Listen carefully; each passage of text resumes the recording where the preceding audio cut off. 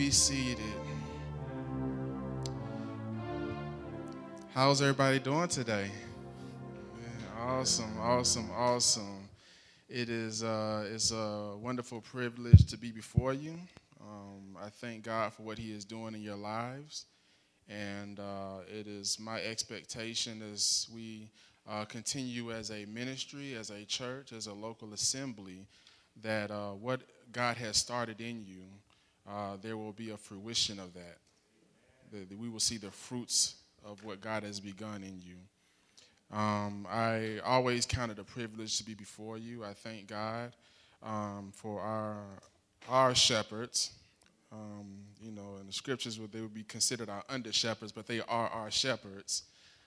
Both Pastor Bank and Pastor Sharon Akimola, who were able to grace us with their presence this evening after such a long trip to Thailand. Welcome back. This is a continuation of the message that we had discussed on Sunday, which is a continuation of a series that we've been on, in which we've been talking about the I am sayings of Jesus. And the last subject that we covered is that Jesus is the Good Shepherd.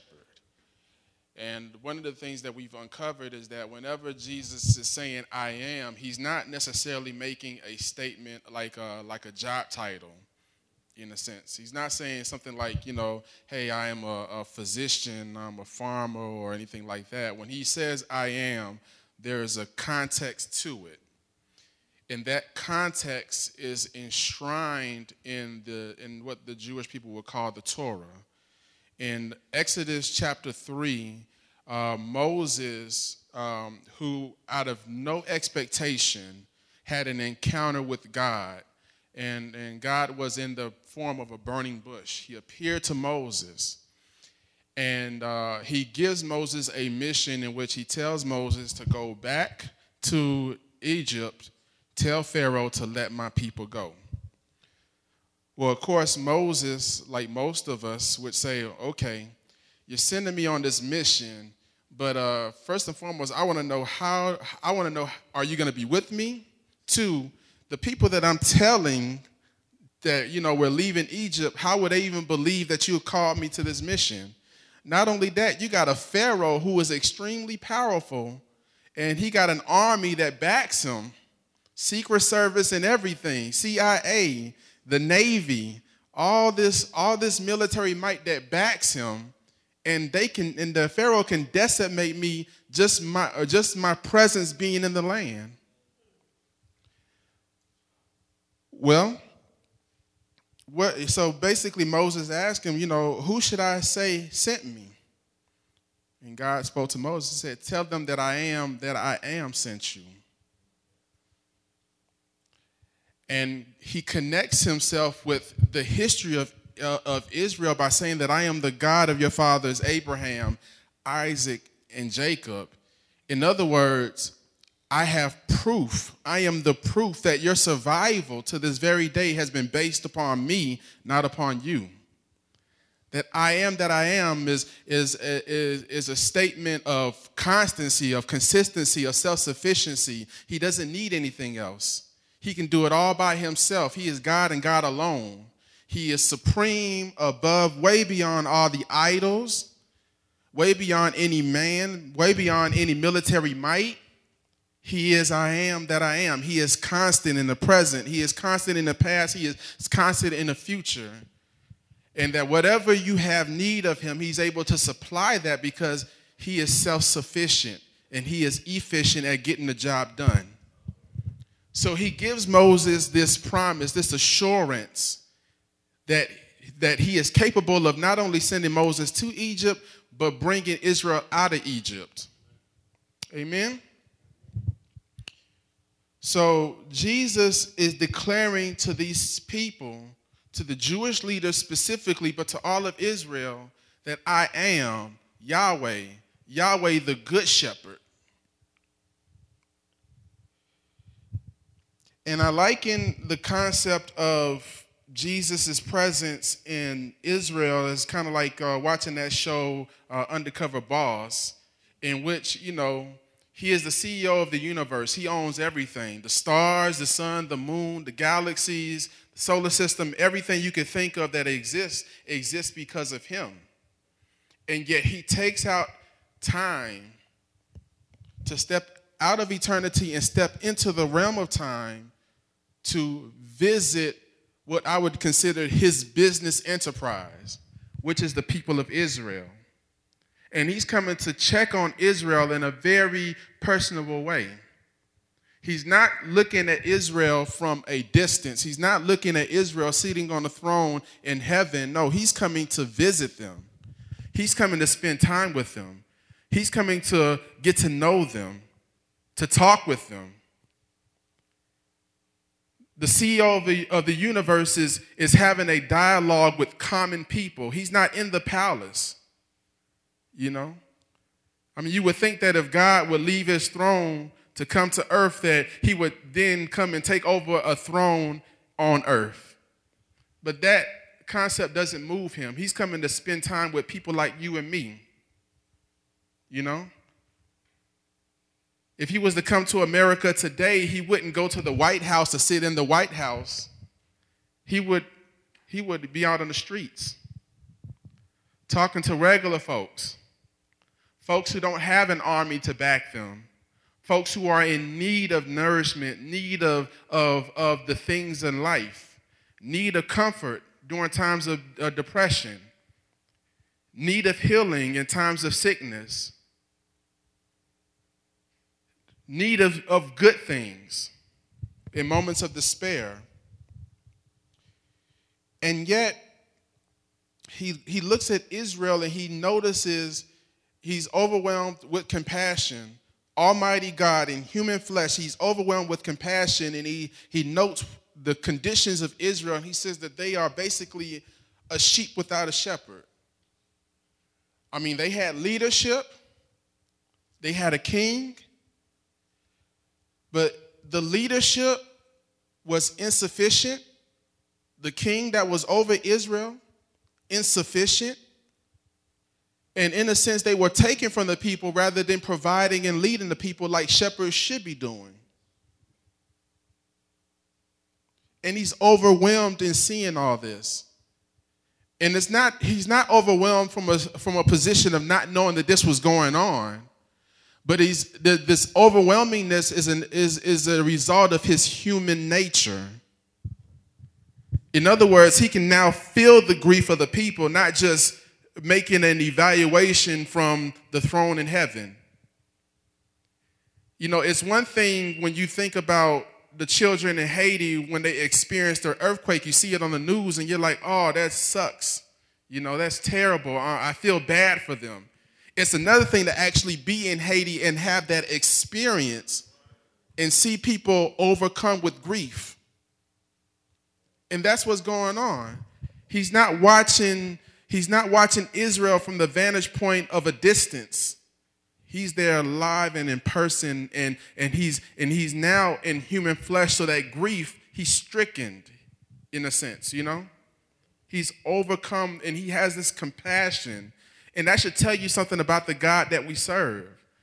Muslims pray to Allah day in, day out, 5 times a day at least. Yet the Allah that they believe in, that revelation of Allah through Muhammad, is insufficient. Because Muhammad can't come back and tell and experience that grief that Muslims are feeling, are experiencing every day. That means that Allah that they serve is deficient. He can't do anything. He can't redeem people with the message of Islam. It's impossible. But yet the God that we serve comes in human flesh and spends time with us.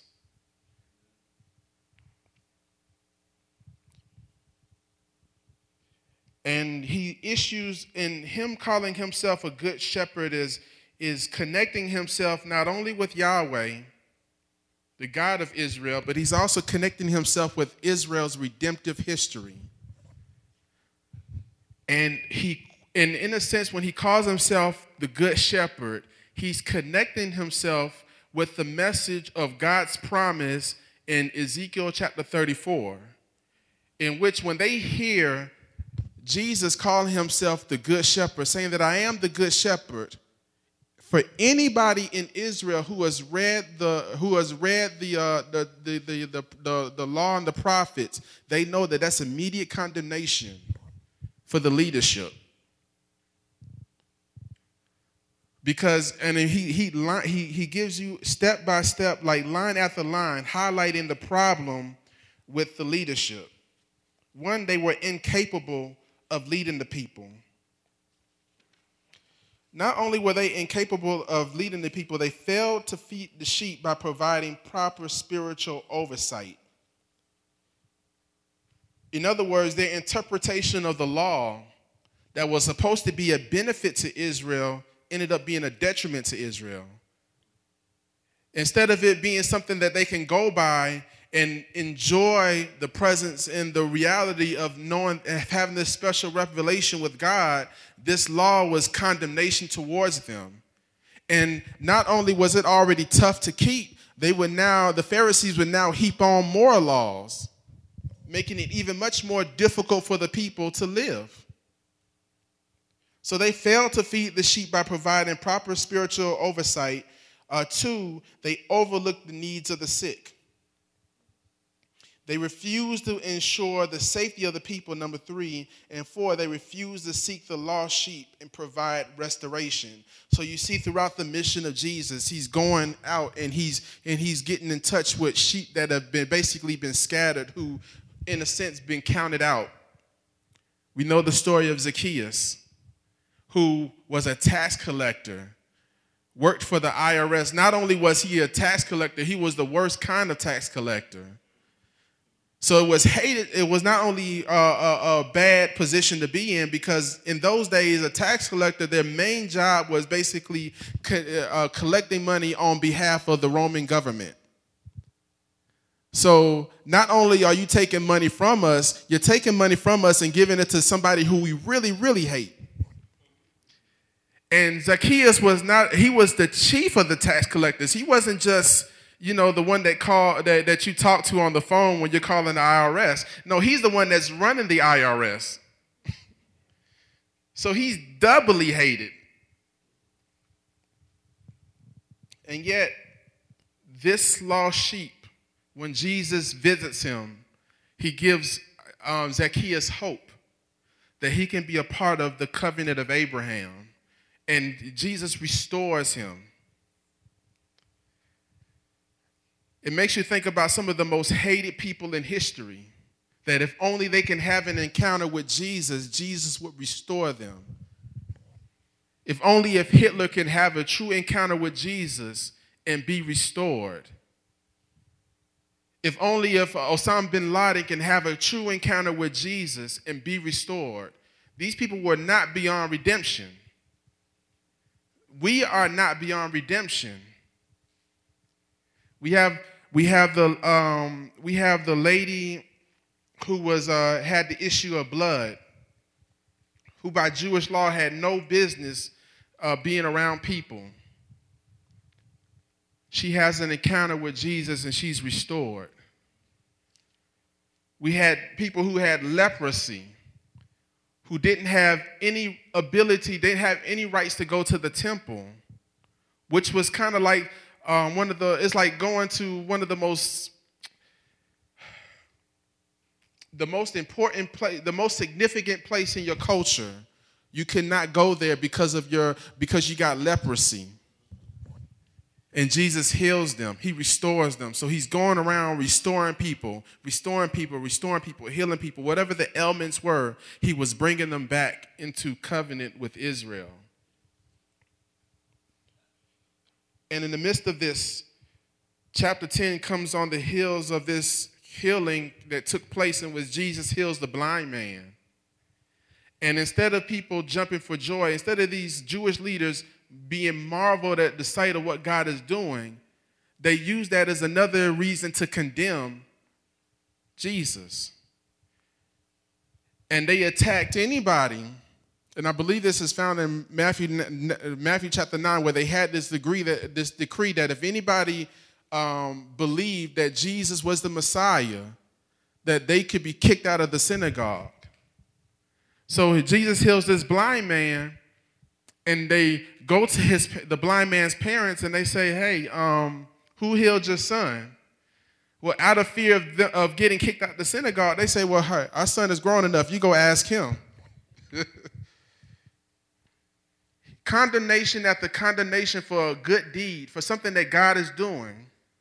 And Jesus does this on the most important day in the Jewish week. He does this on the Sabbath, which was a time that was actually designed for the people of God to encounter God. He restores a man on the day in which is designed for restoration. Yet these Jewish leaders did not find restoration in that. They wanted to condemn Jesus, and then they wanted to condemn anyone who would believe that Jesus is the Messiah.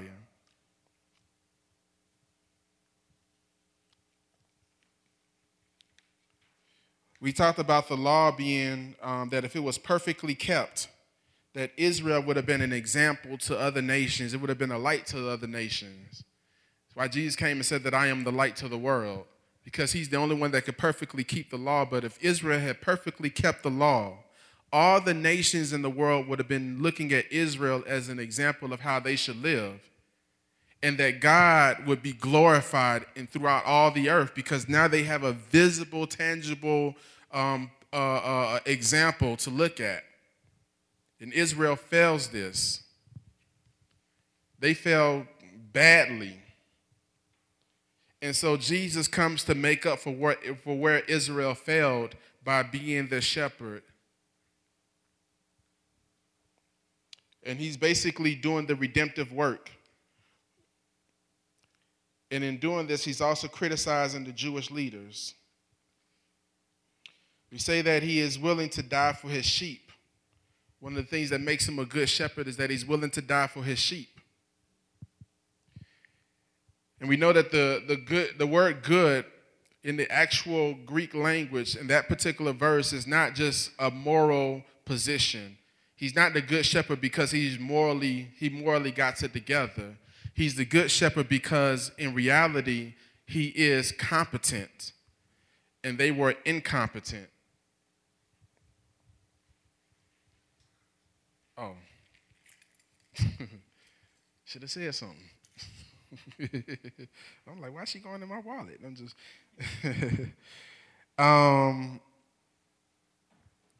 so he's willing to die for his sheep. And that's in contrast to people who were hired to watch over the sheep. And we said that if you wanted to do a comparison between the good shepherd and the hired hand, it's more like the person that owns the business versus the person that is just an employee at the business. You know, you work at a job, you're only there as long as they're paying you. When the going gets tough and money is running low at the business, you don't tell the owner of the business, hey, you know, I know money is tight. Don't worry about my check. When we come out of this, you can pay me later. No, you tell the owner of the business, yo, it's time for me to go. You know, I had that experience. But the owner of the company, they stick it out through the good and the bad. Because the owner of the company has, in a sense, the foresight. He knows that, hey, times is tough right now, but it won't be tough always. You know? So they stick it out. The company is failing, they stick it out.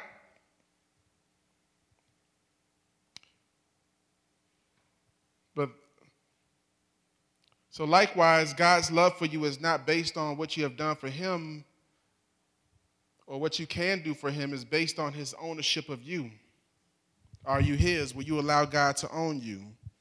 We said in B that he is driven by the Father's love and authority. He has a divine obligation to fulfill this call as the good shepherd.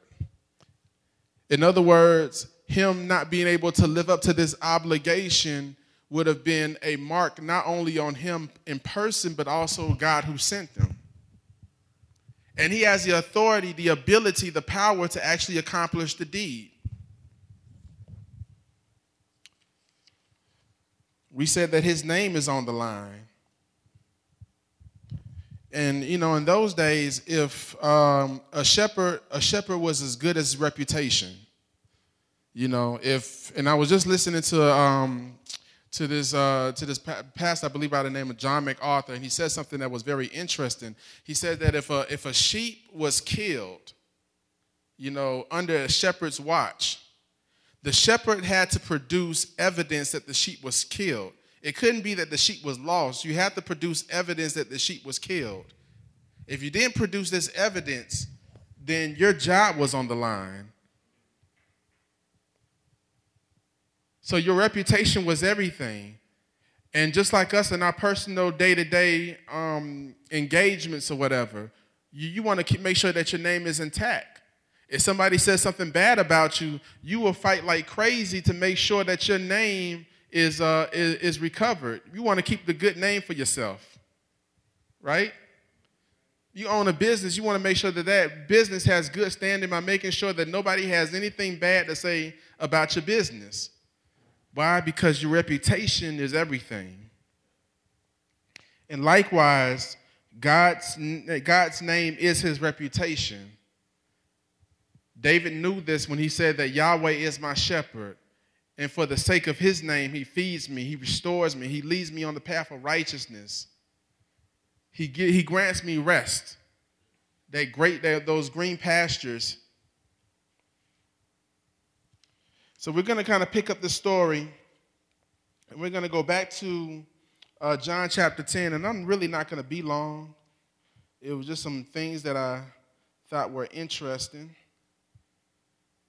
Let me see if I can get in here.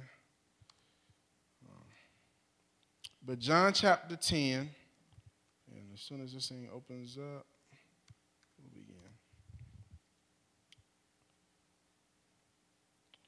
And this scene is taking place during the Feast of Dedication.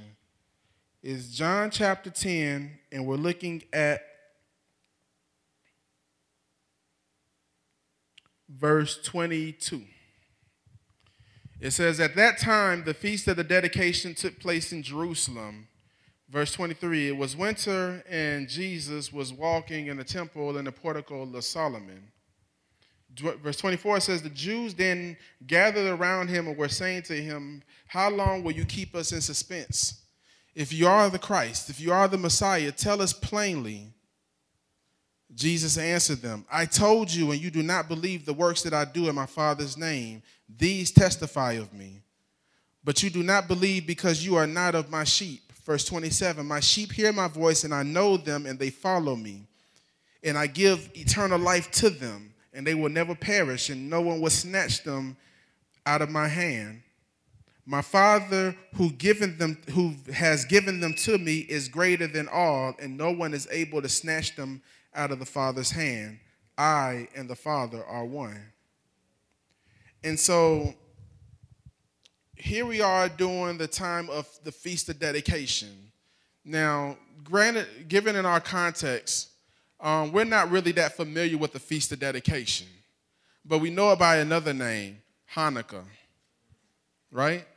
So back then, they celebrated Hanukkah. I remember growing up, when people talked about Hanukkah, Hanukkah was more like that, the Jewish Christmas.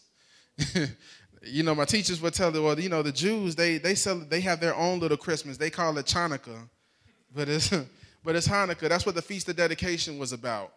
And the Feast of Dedication was a very sensitive time because it was centered on the Jewish people being able to overcome their oppression under the Greek emperor. And it was sensitive because at the same time, let me see if I can just get back in my notes and make this flow a little bit more smoothly.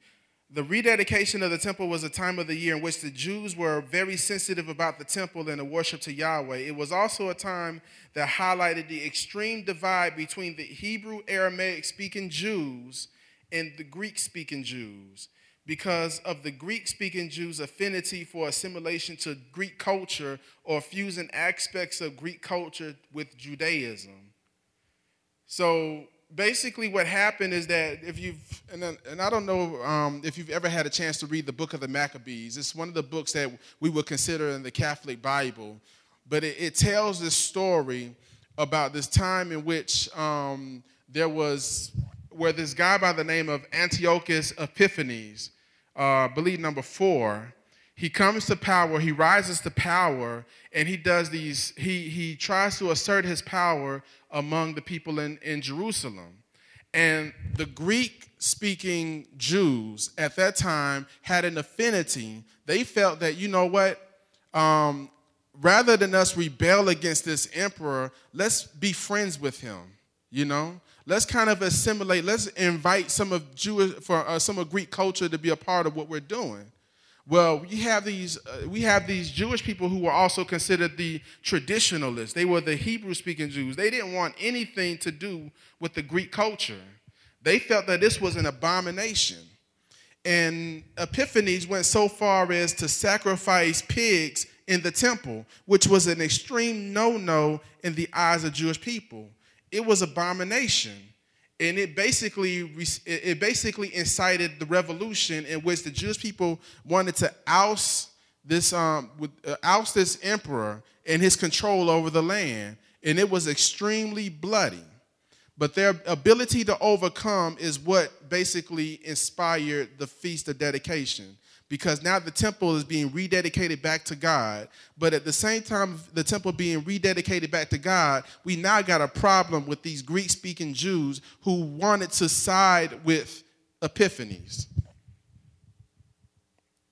So as a result, you have the social hierarchy, right? You have the Hebrew, Aramaic-speaking Jews who were considered themselves the top of the top. The second under that hierarchy, you had the Greek-speaking Jews. Under the Greek-speaking Jews, you had the Samaritans, and then you had the Gentiles. And you see this play out in Acts chapter 6, where the Hellenistic Jews, the Greek-speaking Jews, were complaining against the Jewish leadership or the Jewish believers in Christ, right? And the reason why they were complaining was because they felt, why is it as widows we're not getting the same treatment as the Hebrew-speaking Jews? And this is where you see the story of Stephen and all that come out. So Yeshua stated, so the less Jewish you were, the less Jewish you are, the lower you were in the social order. This is also what we see play out in, okay, I went over that, Acts chapter 6. So Yeshua stated earlier in verse 15 that I have other sheep which are not of this fold. I must bring them also, and they will hear my voice. So the Messiah is actively breaking down. He's actively breaking down like these barriers of divide that by making it clear that his sheep hear his voice. He's the good shepherd, and he is faithful to his sheep and has relationship with his sheep. So who are the sheep? His sheep are the people of Israel, but specifically the ones who hear his voice. As the good shepherd, he is a reminder that Yahweh has not abandoned his eternal covenant with Israel. Israel is his people, but this is important to know. The qualifications for being his people is not based on ethnic identity. When God calls Israel out of Egypt, not all of everyone that left were Israelites by blood, but they were included in Israel. Exodus chapter 12, verse 38 says that a mixed multitude also went up with them, along with flocks and herds, a very large number of livestock. So God, through Moses, announces that Israel, as God's sheep, must leave Egypt, and included in this departure were some Egyptians who followed Israel by faith. In other words, you were of Israel, God's sheep, if you responded to this call, whether or not you were actually a descendant of Jacob. Very important.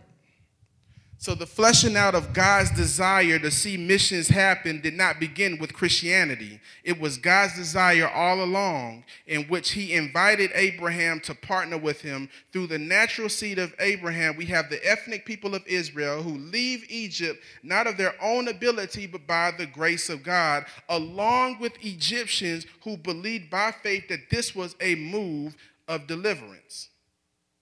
The journey that accompanied this call was one in which the one that left Egypt had to believe, and the proof of that belief is one's desire to continue the journey through the wilderness and eventually into the promised land. I got a question. The blood-born Israelite who refused to leave Egypt at the time that God called Israel out of Egypt, did they have a right to the inheritance? Not at all, right? The Egyptian who left Egypt with the Israelites at the time that God called Israel out of Egypt, that they have rights to the promises of God as well as entrance into the promised land. Absolutely, right? Because it wasn't based on blood. It was based on faith. Here's also what is interesting. Moses, who represented the law, did not bring the people into the promised land. So likewise, those who did not believe the promise of God did not make it into the promised land either. Why? They did not believe the shepherd. On the other hand, the servant of Moses, whose name was Hoshea, whose name was also changed to Yehoshua or Yeshua for short, physically brought those who believed into the promised land. Joshua or Yeshua was a type of the true shepherd to come, both in name and in mission. Joshua represented the fulfillment of the promise. Both the Israelites by blood and non-Israelites by blood entered into the promised land, but categorically and collectively, it was Israel that entered into the promised land. And so Yeshua is reminding the Israelites on the Feast of Dedication, this time of sensitivity where you will really see a huge divide between the Hebrew Aramaic Jews and the Greek-speaking Jews and even the Samaritans and also the Gentiles. He's reminding all of Israel, all the people that are hearing, that this mission, that the sheep that he is calling is not by blood. It's not because you say that you're a descendant of Abraham. It's not because you say that you're a descendant of Jacob, Israel, but it's because you hear my voice and you obey. That is the mark of being a sheep of God. And so the call that is going out today, that constantly goes out, is the gospel. The gospel is calling each and every person, whether you are of Israel or of a Gentile nation, that you can have part in the sheepfold of God if you believe. And so our prayer today, as I begin to round up, our prayer is that we begin to my prayer is that we begin to believe God for an inheritance of people that will come into Walkfam, people that will go into the various churches and want Jesus Christ to be their shepherd. Amen? So let's rise to our feet and let's pray a prayer for a desire for evangelism to spark in our hearts. That as we begin to interact with people on a daily basis, that they will hear the voice of God, that they will hear the voice of the shepherd calling them and inviting them to come into his fold, inviting them to come into the mission of his work, inviting them to come into his family. Let us pray that as a people of God, that we will be driven to go out there and truly minister the word of God, both in deed and in action, and also verbally speak the words of God, so that when they hear, when the sheep that have yet to come into the fold hear, that they will know that it is God speaking, and they will submit to their shepherd. Father God, we just thank you so very much right now. We give you all the glory. We give you all the honor. We thank you right now, Father God, because it's your Son, Jesus Christ, who died on the cross, that he is our shepherd. And so, Father God, we just pray in the name of Jesus, Father God, that you will give us a heart to go out there and really reach the lost at all costs. That you will give us a heart to go out there and disciple others, Father God. That as they begin to have an encounter with us, Father God, that you will speak through us. That when you speak through us, that you will open blind eyes, Father God. That those who are sick and in need of healing, that as you speak through us, as you move through us, Father God, that we will touch people and they will be healed. Father God, in the name of Jesus, we are asking that you will empower us with boldness, Father God, to declare your works, to declare your goodness throughout the land. Father God, we pray in the name of Jesus that you will give us the words to say, Father God, that we will not think that it has to be something that we know, Father God, that we will not think that it has to be something that we have to make up, Father God, but that when we open our mouths, that it is you that is speaking through us, Father God, that we will speak words of healing because of you, that we will speak words of deliverance because of you, Father God, that we will encounter those who are truly in need of salvation, Father God, that it will be evident, Father God, that it will be evident that you are moving through us, that they will see what's going on, that they will take notice of the people of God, and that they will leave wherever they are, Father God, and come to know you. Father God, give us the heart. Give us the compassion, Father God, to see people who are without a shepherd, Father God. Give us the compassion to see people who are in need of a shepherd, Father God, and act upon that compassion. Father God, we pray that you will continuously speak through us, that you will continuously speak to us, Father God, that we will know you. We will know you like we have never known you before, that we will have an encounter with you like we've never had an encounter with you before, that we will see you work, Father God, and where we see you are working, Father God, that we will partner with you there. Father God, that wherever we are, it's a mission field. On our jobs, Father God, our fellow employees, our fellow co-workers, Father God, our colleagues in the schools, Father God, our fellow students, Father God, who are in need of knowing who you are, who are in need of hearing the gospel, Father God, empower us to speak to them. Help us to help them know who you are. Teach us what to say. Teach us how to operate, Father God. We cannot do it without you, Father God. Bring back the days of the apostles when we walk past places and just by the very shadow of us, Father God, people are being healed. Teach us to speak life, Father God, in dead places. Teach us to speak healing in places where there's sickness, Father God. Teach us to empower people who are in desperate need of being empowered, so that there is a harvest that will glorify you. In the name of your Son, Jesus, we pray. Amen. Amen. Amen. Amen. Amen. That is all that I have. God bless.